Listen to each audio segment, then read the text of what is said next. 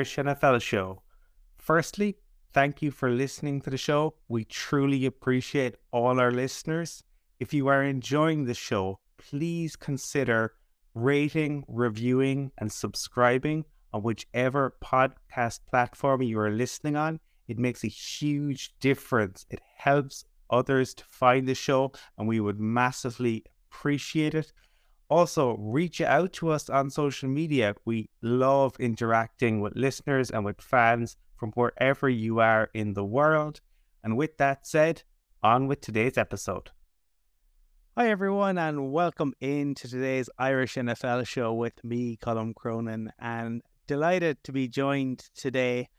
The man behind RAS, the Relative Athletic Score. He is also the curator of the Mock Draft Simulator with Pro Football Network. He is a math bomb on Twitter. Kentley Platte, welcome to the Irish NFL show. Happy to be here, man. Excited. Delighted to have the opportunity to chat to you. And look, I suppose I'm always kind of interested in people's like football origin stories. And like, obviously over here, it's probably a little bit different because people come to it, you grow up with it. Here, it tends to be some way somebody comes across it. Now, whether that's Madden, whether that's Red Zone, whether that's a family member who arrives from the States back to Ireland and brings a football or a jersey. But for you, in terms of like, when did you fall in love with the sport? I grew up watching football. I'm a Detroit Lions fan, and I grew up during the Barry Sanders era. It's very easy to fall in love with football when you get to watch somebody like that, that transcendent talent. And Barry's just one of the best to have done it. You can still go back and watch his highlights and be delighted with everything that you're watching. It's one of the funnest people to ever watch play football. So I fell in love with it that way. I started getting into the analytics side of stuff much later. I served in the U.S. Navy for about 9.5 years total, but about 2/3 of the way through that was when I really started getting into football more in depth, more deep into it. And it all started watching a high school obstacle course that had been set up, and it was being filmed. Something sponsored by the U.S. Army that they had done, and I watched a couple of players go through this obstacle course, a bunch of different things that they had to go through. And the first player that went through it, he finished this obstacle course covered in sweat and out of breath, and he's talking to the interviewer and explaining, how excited he was to be there. The next player came through and did it in half the time, and he's still out of breath and still sweating a little bit, but literally twice as fast. And that ended up being Kelvin Shepard, who's a coach for the Detroit Lions. He's a linebackers coach, just by coincidence. We're not all Lions things. That's just coincidence. And I was just amazed at like how much more athletic he was than the guy that had just done it. Because in my eyes, the other guy did plenty fine. And then another guy came in who was way bigger than the other two guys that had gone. And you think to yourself, well, he's not going to be faster, right? And just completely wrecked that course. He went through it in a significantly faster amount of time, was not even out of breath, didn't break a sweat at all. There was one section where they had to go under a jungle gym type of setup, and they had to go real low to the ground and swing around this corner, kind of like what they do at the tail end of the cone drill. And he just put his hand in the ground and spun underneath it in less than a second. It was wild. And that ended up being Von Miller, who went to college and dominated in college, became a pro and dominated as a pro. And was a ridiculous athlete. But seeing that type of difference in the type of athletes that people could be really inspired me to get into that level of it and start digging into the analytics. And I've been doing that ever since. That's interesting to hear about what inspired us. So that was essentially the origin of RAS then. RAS came in 2013, so that got me into the athletic testing and understanding what was going on. So it was the beginning of just being even involved in it. So that was the little acorn. Oh, yeah. And then in 2013, we had a player at MSU, Le'Veon Bell, who ran a 4.6 in his 40-yard dash. And the entire draft period, all we heard was how unathletic he was. And I'm sure you've heard buzzwords like that all the time. You know, this guy's quick but not fast. This guy's explosive. This guy's super agile They have all these buzzwords that people use, and they didn't really mean anything. And what bugged me was at that point I had been paying attention to the athletic testing. And sure, he ran a 4.6, but he was like 230 pounds. Running a 4.6 is perfectly fine. That's an acceptable number. He's not a bad athlete. Even if you're just using the 40, that would make him an okay athlete, not bad. But the rest of his testing was really good. So he wasn't a bad athlete at all. They were just looking at one test, and they were defining his entire profile based on that. And every time I heard his name mentioned, it talked about, well, there's a lot of athletic concerns. No, there isn't. Why do you keep saying it? And that was really the linchpin that made me decide I've got to do something to show what's going on. It's that somebody's wrong on the internet mentality, where you have to go out and find a way to do it. So I started developing a system that I thought would be really easy to understand. At the time, I watched the combine and a lot of that football stuff with my dad and my mom, who just they're layman's when it comes to that kind of stuff. You know, they enjoy watching it, but they don't really care all that much, and they don't understand, you know, the difference between a good 40-yard dash and a bad one. They're just like, yeah, that guy looks fast, you know. So I started putting together a way that even they could understand. Anybody casual coming into the sport could understand. So we got a 0 to 10. Everybody understands that. 0 is never good on a 0 to 10. Nobody wants to be a 0 in anything. And of course, when I started putting visuals behind it, I stopped like color coded it, because red, yellow, green, everybody knows what the good one is. Everybody knows what the bad one is. And it's been a lot of fun ever since then. It hasn't stopped, and it keeps getting, you know, more fun and more exciting to do. And I hope I can keep doing it for a long time. Yeah, well, you're very good at it, and it is. I mean, it's so accessible. So I don't see any reason why you can't. I suppose I'm interested in terms of, you know, because it sounds like you're very, you yourself are obviously very analytical. You're very maths orientated. Like, what are the tweaks that you've continued to make with it? Of years, I didn't really change anything because I was a little bit arrogant in my thinking of what I had created. Like, this is cool. This is a neat thing. And then we had Byron Jones out of what was it, UConn, who jumped a 12'3" broad jump, which was a world record for the broad jump, not just at the NFL Combine, but the whole world, anyone ever. And it completely broke my original system that I had developed. And it was still based on a 0 to 10 and the color coding and everything. But the calculation wasn't efficient enough. It wasn't good enough to be able to deal with guys like him that break your system. And I had to tweak it. I had to figure out a way to rewrite it so that it made more sense. And it was by coincidence, I had gotten a very large chunk of data from a friend of mine who was a scout, who was kind of interested in the stuff that I was doing. And he gave me, I think, 6,500 players or something like that. So I was able to advance the size of the database and make it much bigger, much more robust. Since then, it hasn't really changed all that much. Just a couple of rounding corrections and finding ways to fix the data, adding players that I find data for. One of my favorite things that I found when I started going back through and doing the older players, doing research on older players that people didn't really have testing for, was Dallas Clark, who came out in 2003. Because he's a tight end, he's 257 pounds. And he ran a sub 4 second shuttle. He ran a 3.85 shuttle time, which is bonkers for a tiny cornerback, right? And a 385 is insane. And then I found his cone, and it said he ran a 6.33 cone time, which is one of the fastest cone times anyone has ever done on planet Earth. And he's almost 260 pounds. And you're like, there's no way that's real. That can't be a real number. It's just some time somebody made up. So you start digging into it. You find as many articles as you can find that mention the timing that he did, what he did during his pro day. They all confirmed it. Every single one of them was like, yeah, that's the time that he took up. And it's just wild seeing that kind of stuff where it's like, that doesn't even make sense as a number. I couldn't even imagine what it looks like for a player to run that fast. And he did it. It's there. It's locked in stone, man.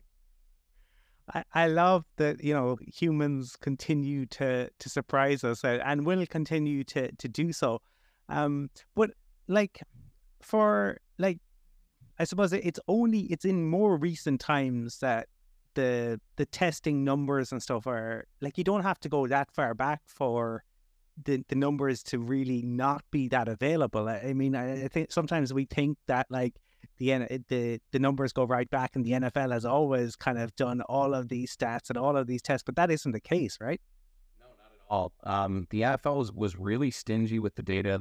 There's almost nothing from 1985 and 1986, which are the first 2 years of the combine. I think they did it outdoors at that time. It wasn't in Indianapolis yet, which is why you get, the stories from Jerry Rice running in the 4.7s. He probably didn't. He probably ran in the 4.5s. Bill Walsh said he ran a 4.59, which is still good for the people that say 40 time doesn't matter all that much. That's still a good time for those people to look to.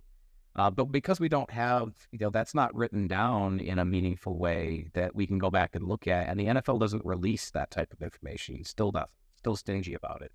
But it wasn't until about 2005, somewhere between 2000 and 2005, that we started getting much more solid reporting of the data. The site draftscout.com, it's run by guys, Rob Rang and guys like that have run it at times.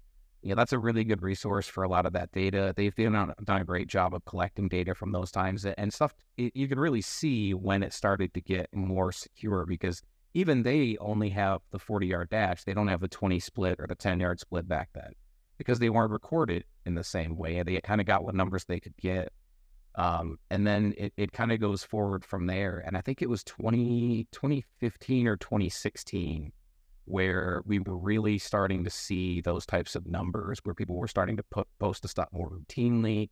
The schools themselves would start to post numbers more routinely, and we started to see them more, not just on social media, but on traditional media and news reports and things like that, and start to see the actual numbers.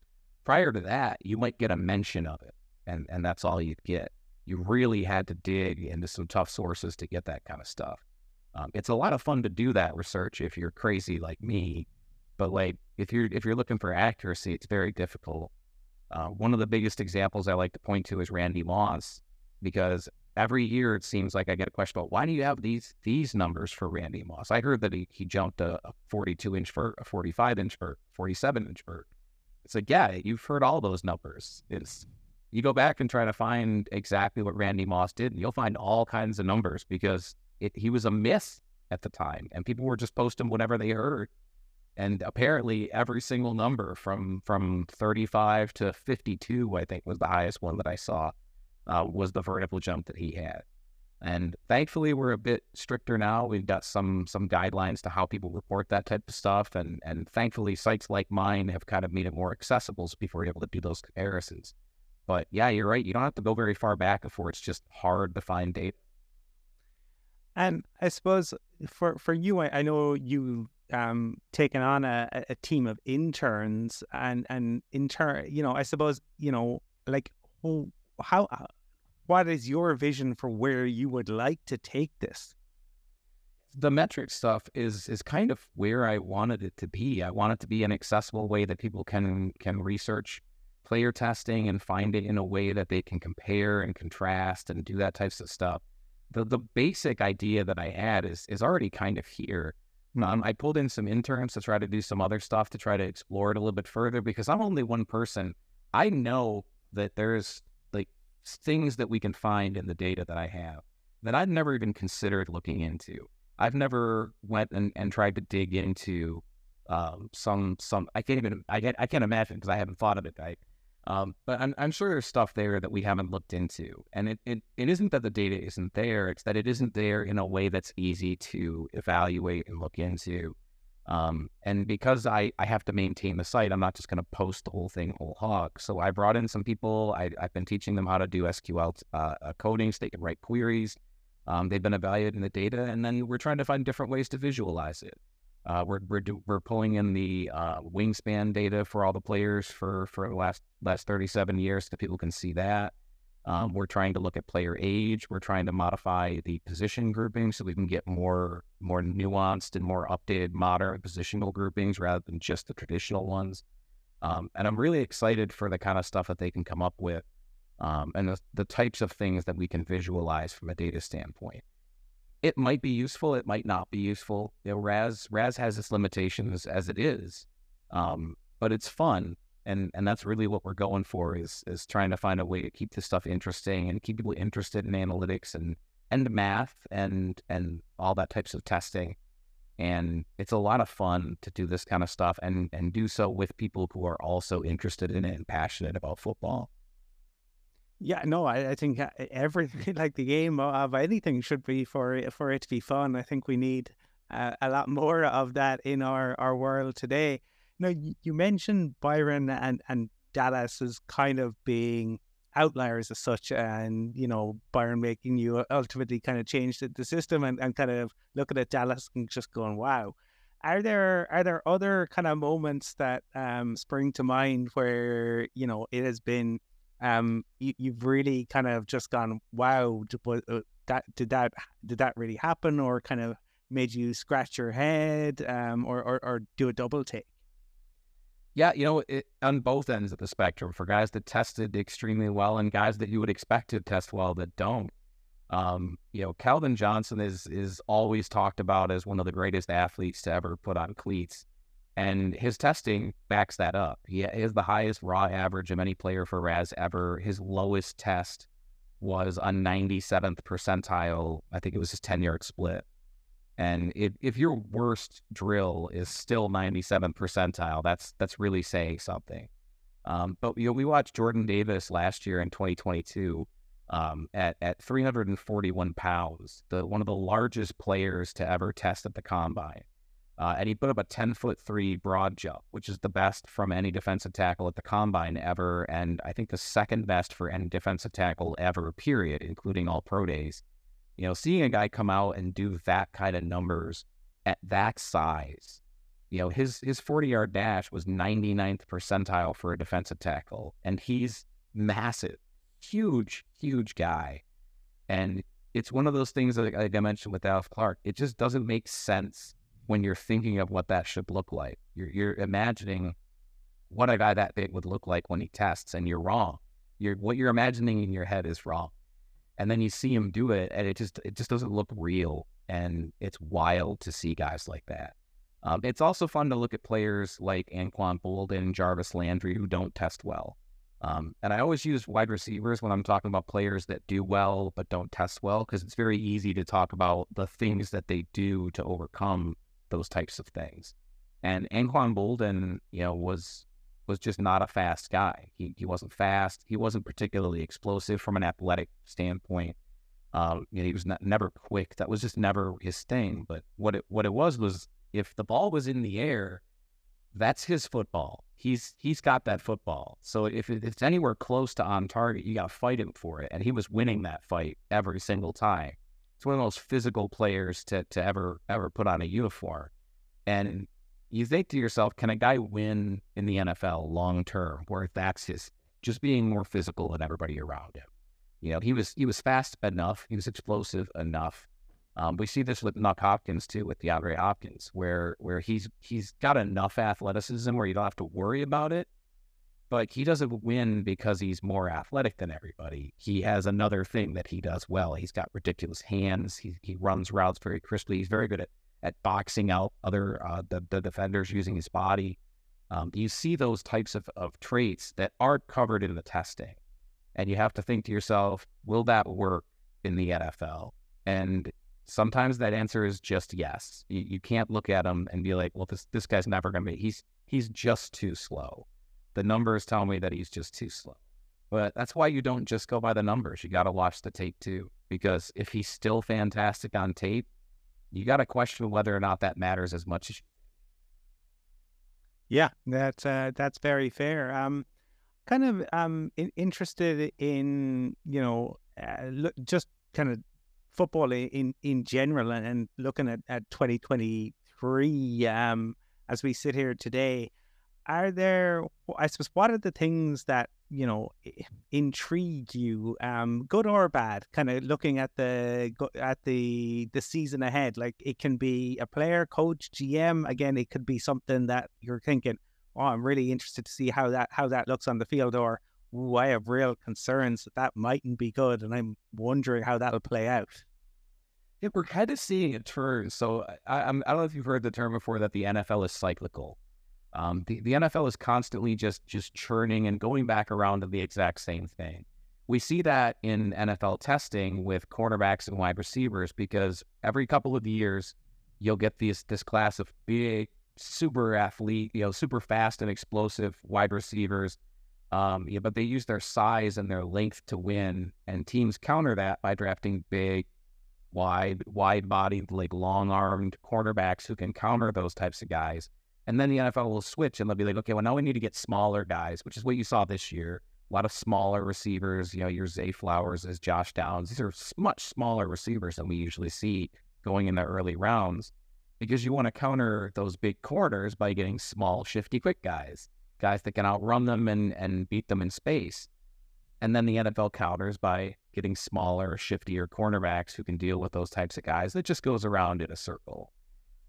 We've had the little passing dominated NFL for several years now, for a while. It's been going on.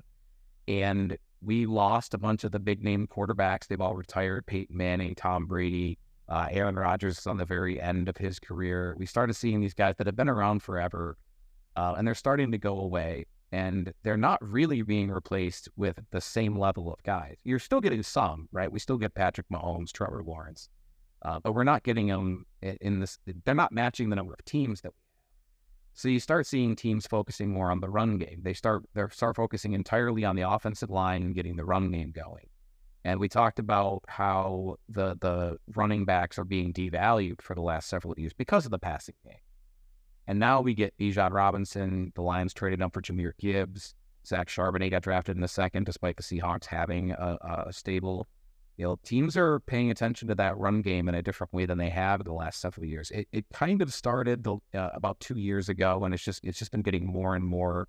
It's been starting to roll higher and higher, and I'm really interested to see how well that works because it hasn't during this whole passing thing for the last 10, 15 years. Some teams have tried that, and it just hasn't really worked, and maybe it will this time. I'm a Lions fan, so I'm hopeful that it works this time because that's their whole jam is building through the run game. But I'm interested to see if it will because that's a different type of football. It's fun watching it for different reasons. Everybody loves watching those big play catches and those acrobatic moves that guys do. But fans who have been around for a minute, they love watching those running backs who can break a tackle and run for 40 yards downfield. That's just as exciting, if not more so. And I'm really interested to see if that trend picks up because there's more teams doing it. And hopefully it does. And we get to see some more exciting football. And in terms of your own Lions, I described, I suppose, that the last year, the Factory of Sadness became the House of Fun. And, what are your expectations? Because we go into this season with people having the Lions as favorites for the NFC North. Which is wild. They've never won the NFC North. They've only ever won their division one time, which wasn't even the NFC North yet. It was the NFC Central. As the NFC North, they'd never won it. But it's wild because the first year when we had Dan Campbell, he came into and he started talking about all these incredible football analogies and started talking about how he wants to build a team, the type of personnel that he wants, type of players that he's looking for, the different types of athletic traits he was talking about, something about biting kneecaps, and then it didn't matter that he talked about anything else because he's a weird, quirky guy who talks about biting kneecaps. And it was just the whole narrative around that. And yet the roster was so depleted that nobody really expected much out of them. And then coming year two, he starts talking about we need to develop our players. We've got to develop. He talked about it with his coaches. He talked about it with his players. He talked about it with everything. It's always about developing. And the question was, are they going to put their money where their mouth is and actually show some development? And you see guys like Amon-Ra St. Brown come out and burst onto the scene and really do a number on the NFL. All of their higher rookie picks have done extremely well, except one who was injured, Levi Onwuzurike. But every other guy they've talked about developing has developed. And they've got coaches who are developing too. They had both of their coordinators get high-profile interviews last year, to the point where people were certain that Ben Johnson was going to get a job, their offensive coordinator. And then he opted to stay with the team.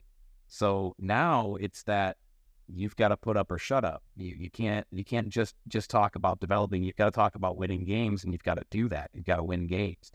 In both of the last 2 seasons, they started off really weak to begin the season and finished really strong. Can they come out at the beginning of the season and show that they belong? Or are they constantly going to be this coming from behind team? I'm okay with it if that coming from behind continues into the postseason.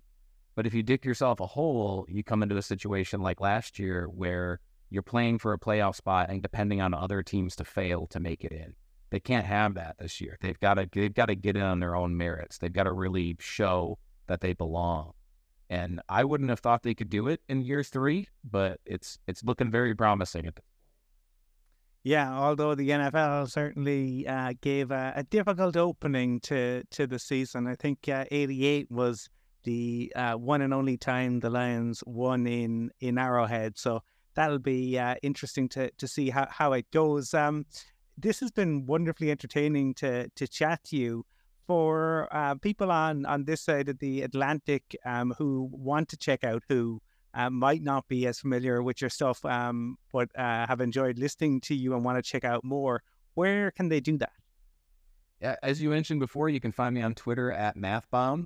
I have my website at ras.football, which I got another thing I tried to make as easy as possible is trying to remember the website.